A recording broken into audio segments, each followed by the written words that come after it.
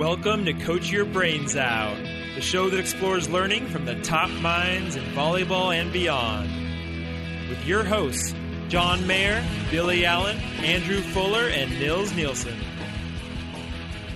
Now we're going to shift into talking about successful programs. And you had the opportunity to observe and be involved with many successful programs at UCLA. Were there any common themes you noticed? Common themes. Yeah, I think in a nutshell, coaches who were passionate and driven, who had a vision, could clearly articulate that vision, were aligned with the goals of the department, that could establish a winning culture, which at UCLA, our focus was always, quote, being the very best that they could possibly be, a Coach Wooden adage. And then demonstrating, I feel, a level of consistency in their core values and the expectations of themselves and of the program around them, their coaches, their staff, their student athletes. And, I believe in a lot of respects, there's an art to maintaining all that I just described and still be able to adapt and adjust to the changes that have occurred in college athletics and society over the years. And more significantly, within the last 5 years, if you will. You guys may have heard that the old adage that the skills of the average worker become obsolete at least 5 times during their working career, meaning that during a 30 or 40-year work span, an individual is going to need to adapt to changes, sometimes drastic changes in the workplace, technology, rules and regulations, societal norms, any number of things. And obviously, being that you come from coaching backgrounds and your coaches for athletics, the role of the coach has really changed, and the accountability to any number of things is considerably greater than when you look back at what it was like many years ago. Those changes in our enterprise that have impacted our business and will soon impact college athletics are significant. You look at a few years back, it was all about the APR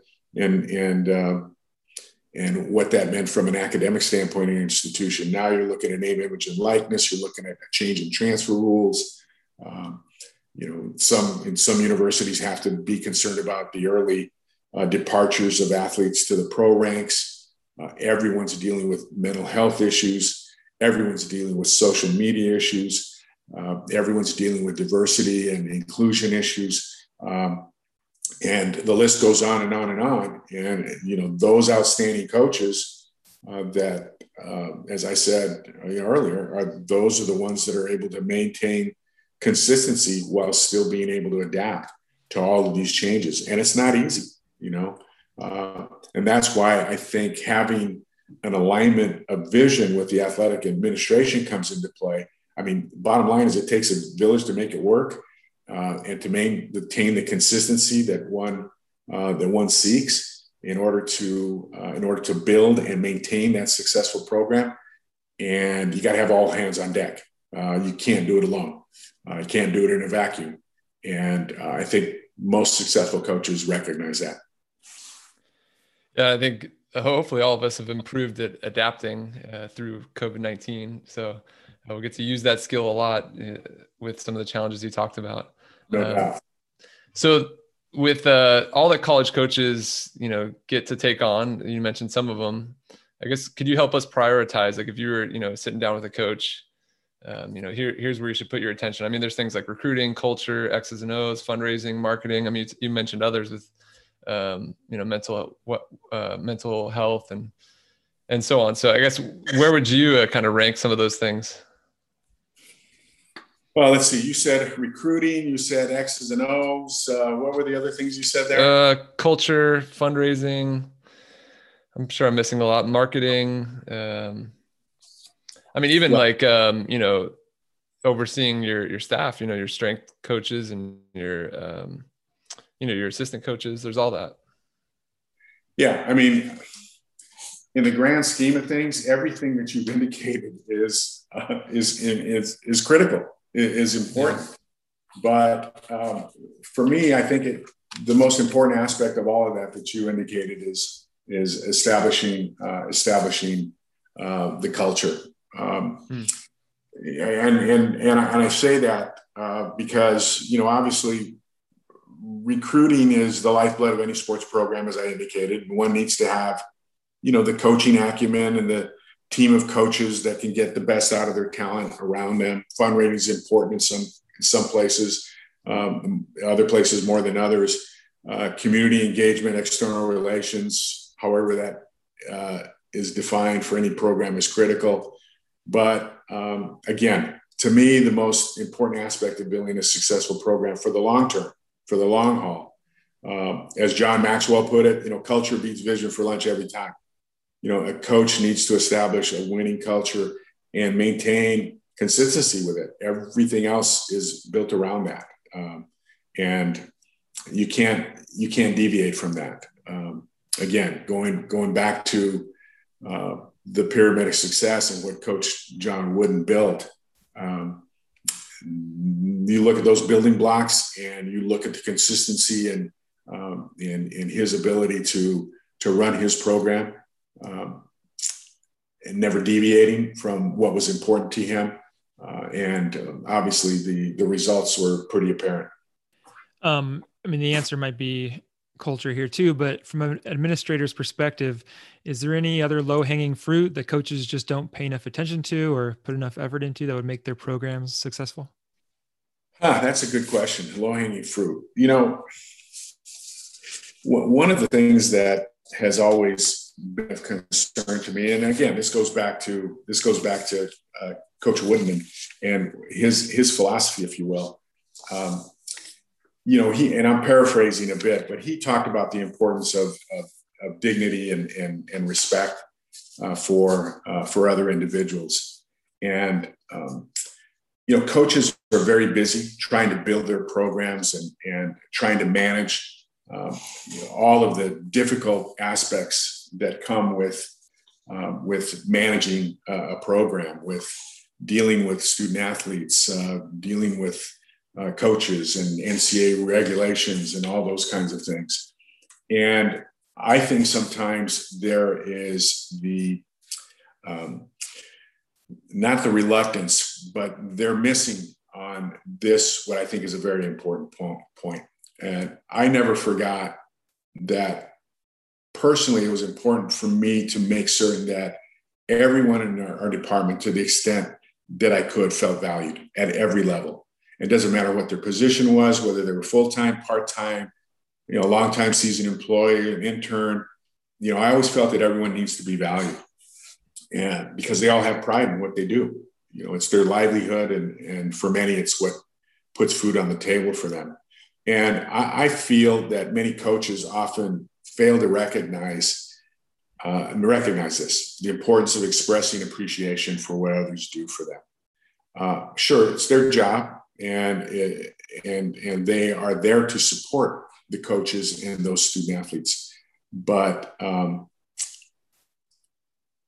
to demonstrate to those individuals that don't typically get the accolades, that are generally on the sidelines, but sidelines to the public, but front and center with all the student athletes and with the members of the coaching staff, I think it's important, especially as it relates to support staff who work hard to do everything that they can to try to make those programs successful, that a coach should recognize, and his student athletes or her student athletes should recognize those individuals that are there pitching for them, and trying to make things best for all concerned.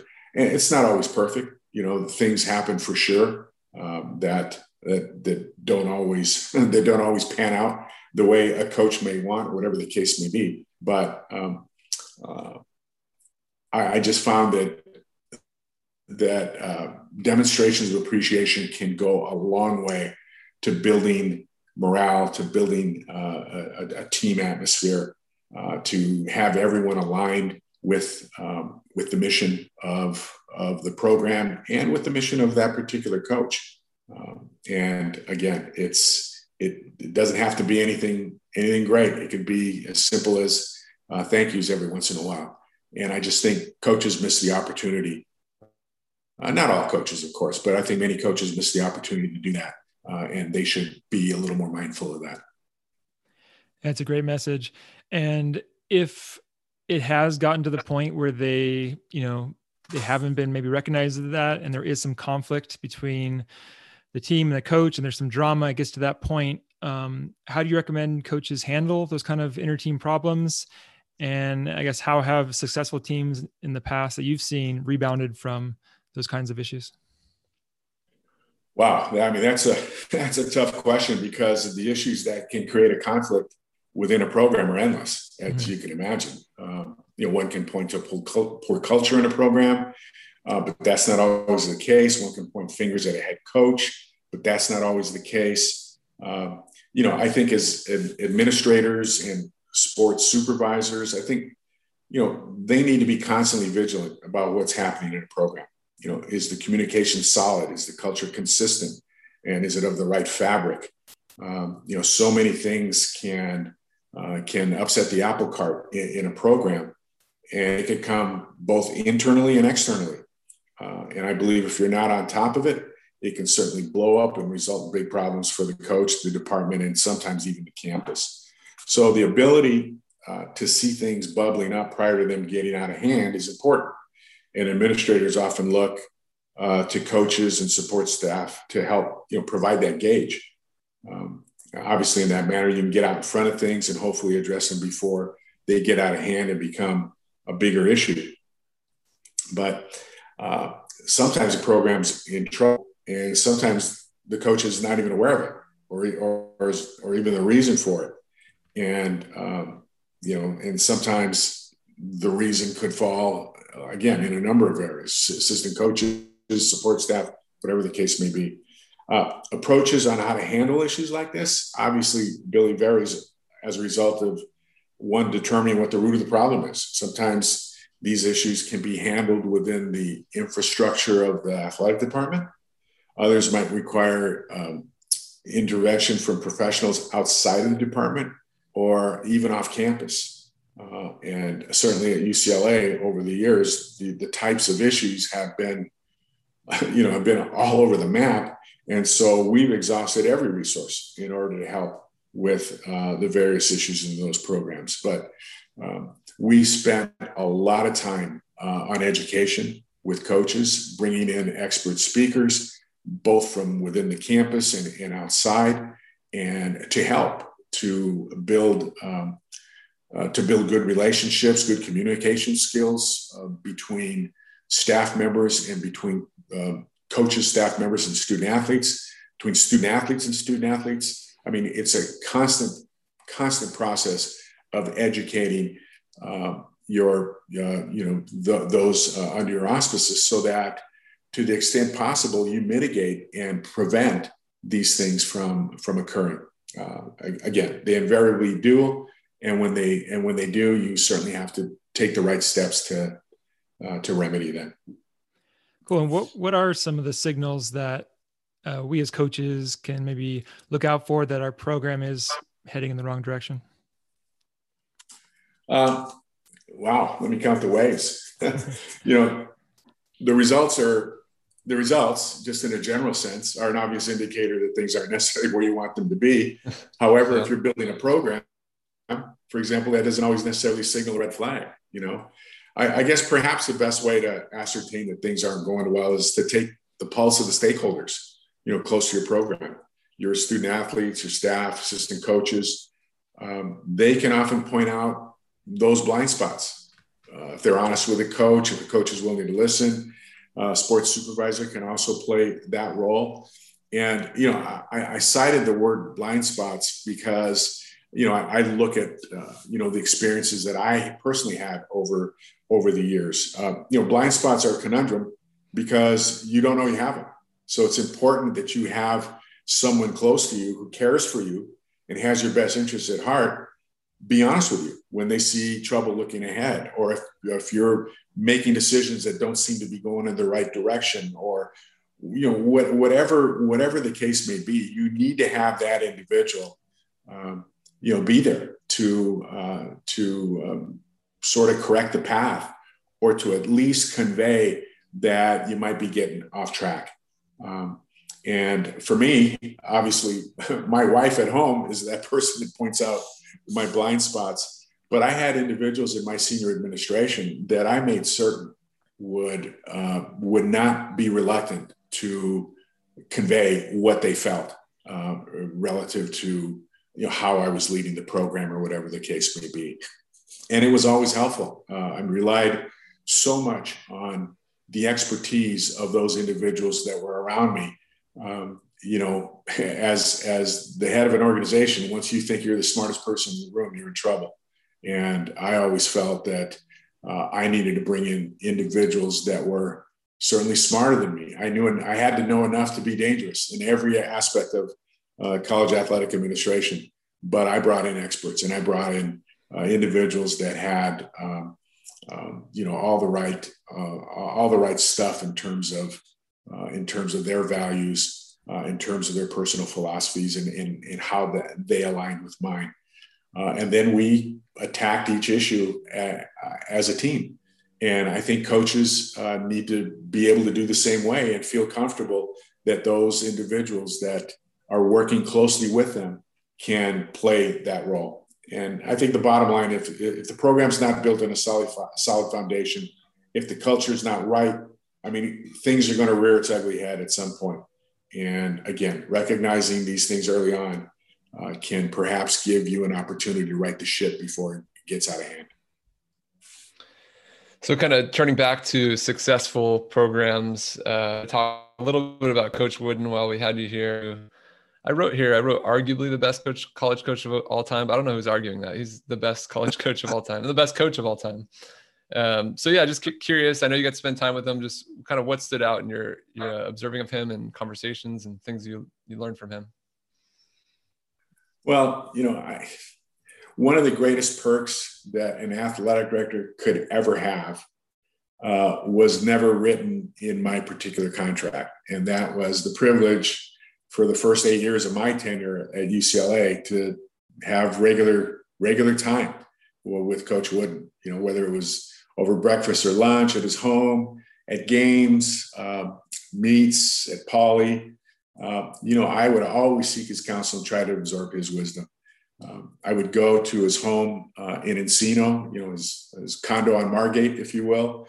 And that was sort of like sanctuary for me. It was like going to the Dalai Lama. It was for enlightenment, and what was interesting about Coach is we never talked about basketball in all those 8 years, ever. He frankly always wanted to talk about baseball, which, he'll tell you was his favorite sport. And I go back to when I was playing baseball at UCLA in the early 70s. After practice, Coach Wooden would go over to Sawtelle Field, which is now Jackie Robinson Stadium, and he put himself up to the bleachers and he'd watch us practice. He was a good friend with my head coach, Coach Art Reichel, and we always knew he was watching. And it was funny how we all seemed to practice a little harder when he was in the stands, But even though he liked to talk about baseball, from our conversations were generally usually centered on family, his experiences, his former players, his life, his faith. And, I found solace with him. And I would ask him, I would go there lots of times to ask him for advice on a variety of topics. And I can remember him telling me, Dan, it's not my place to give you advice. So he never told me what to do. And, but he had an uncanny way to deliver the questions that ultimately got me to the answer that I needed. And I've never met anyone that can do it the way he did it. So I went there for answers. He told me he would never give me the answers. He'd give me the questions, and eventually it would get me to the answer. It's a unique skill that very few people possess, and it was priceless. He was a gem of a person. You talk about what a great coach he was. He was a better person, and you've heard that said by many people. And from one who was able to spend a lot of time with him, I can affirm that unequivocally. That's so cool. I've heard people say that his philosophies might not translate to college athletes today. And, you know, you hear the stories about teaching kids how to put their socks on and being clean shaven. And I mean, those are minor things, but just the way he ran his program, that maybe today's athlete wouldn't abide to his style. What do you say to that? Well, of course, it's pure speculation, but I'll give Coach the benefit of the doubt and say that he would have made the adjustments necessary to still create championship programs. And that doesn't mean that he would necessarily change what was important to him and what he valued as a coach or a person. I think what he would have recognized is that people are, in fact, different in many respects today. But bottom line is he would have found a way and worked very, very hard to find those individuals out there that would flourish under his tutelage. And because of that, he would make it work. That's why he's the best. So, as I watch college basketball today, another thing I noticed is I see coaches very active on the sidelines. Almost some coaches, like, they have a joystick kind of directing traffic, do this, do that. And then, you watch Coach Wooden, he'd sit there and kind of rely on his training. Do you think that's, I don't know, I guess, do you think coaches should follow more the Wooden way, or is that just, this is just where the basketball culture is, and that's what we need from a college coach? Well, that's a good question, John. Obviously, Coach had Kareem, he had Bill Walton, he had some pretty darn good players, so he that helps. Yeah, that helps. But no, the reality is, he's noted for saying that they never really scouted the other teams, that they were so focused on doing what they needed to do that if they executed in the manner in which they were taught, that no one would beat them. And of course that held out to be true in many respects. It's different now. Everyone has a different style. I don't know how many coaches today would feel comfortable just letting their players play. Most programs have multiple individuals that prepare for the next opponent. Through video, analytics, whatever the case may be. It's obviously a much more sophisticated process now than it was when Coach Wooden was in play, and maybe the simple way is the best way. But I don't know. I think the day has passed where coaches would just sit there and let players play. Way too much at stake in a lot of ways. If you ask an athletic director what keeps them up at night, most athletic directors would say it's managing expectations, because there are so many stakeholders out there that expect something or want something from them. And coaches would, in many respects, say the same thing. Managing expectations can be very, very difficult. And the pressure that's put on them from all these stakeholders can be significant. And they may not just feel so comfortable just sitting on the bench when so much is on the line. We have some listener questions to finish it off with. Ashley Armstrong asks, what is the most important skill that coaches, admin need to be successful in this business? Communication. I think it's critical, and effective communication, if you will, with every constituent that's involved in the program. I talked about the stakeholders.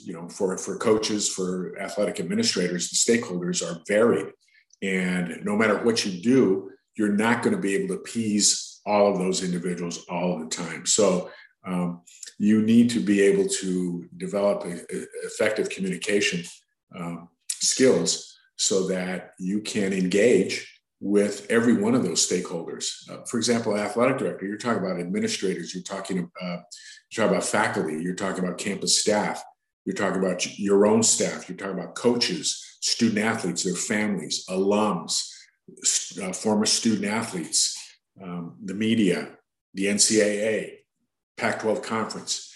All of those are stakeholders that have a say in your program in some shape or form, and you're accountable to them in many respects. And so it's difficult at times, as I indicated, to be able to appease all of them. And the best way that you can maintain relationships and still be able to run your program is by effectively communicating who you are, what your program is all about, what's of value to you as an organization, and maintain consistency with that. Cool. And we got one more from Ashley, a tough one for you. She says you're a huge music guy. What would be your walkout song? Or what is your go-to song when you need a little pick me up? Wow. Ashley's throwing some heavyweights at me. You know, I mean, Ashley knows that I am really a music aficionado. I can go back to the classic rock of the late 60s and 70s to jazz fusion in the early 70s. The first one that came to mind was actually Love Supreme by John Coltrane. That's not a walkout song, but that's the song that I listen to for solitude, for peace, for enlightenment. And that's good. Good walkout song would be the Paul Butterfield's Everything's Gonna Be All Right. Paul Butterfield Blues Band. I like that. Nice. Coltrane's a good pick. Billy would go with Dylan, so it's not like he would. Yeah. I'm good with that. We don't have good walkout music. Yeah. Yeah, it's not really a walkout song, but it's good music. It's good music. That's what matters. All Along the Watchtower. That might be good. Hendrix or Dylan? Both? Either one? Yeah, I like it. Yeah. Just have one more from another listener, Paula Rodriguez, who, if listeners know, that's my wife, and she grew up with your daughter, and they're best friends growing up. She asked, any advice for parents of athletes to aid in their development for kids who want to compete in college and beyond? Well, things have obviously changed over the course of years in terms of the participation of youth in sport. The AYSO teams in soccer, the Little League, many other community-based leagues have gone by the wayside for travel teams, club teams, things of that nature. And you're seeing families make huge investments in those travel programs or club teams, in large part to create a foundation that may ultimately lead to the ability for that student to participate in college and even earn a scholarship. I would say that you allow a student to pursue their passion and expose them to as many sports as they're willing to participate in, and that is safe to participate in, while not compromising their academics, because being an all-star in the book league is a lot more important than being an all-star in Little League, if you will. And I would just say that balance is important as parents pursue sport opportunities for their children, and not go overboard and put all their eggs in the basket that if they don't make it in sports, they're not going to make it. I've seen that happen way too much, where a student athlete comes to a university feeling the pressure that is put on them by external forces, including their families, to quote, make it. And that's pretty tough, and don't like to see that. That's a good message to finish it. And we're really thankful for your time and sharing all that. And maybe Billy can put Along the Watchtower to go take us out here. But this is really fun. There must be something out of here. The Joker to who? To the Joker to the thief. There you go. All right. Hey, it's great talking to you guys. Thanks for inviting me, and wish you all well. All right. Thanks a lot, Dan. Appreciate it. You bet. Bye-bye. All right. See ya. There must be some way out of here, said the Joker to the thief.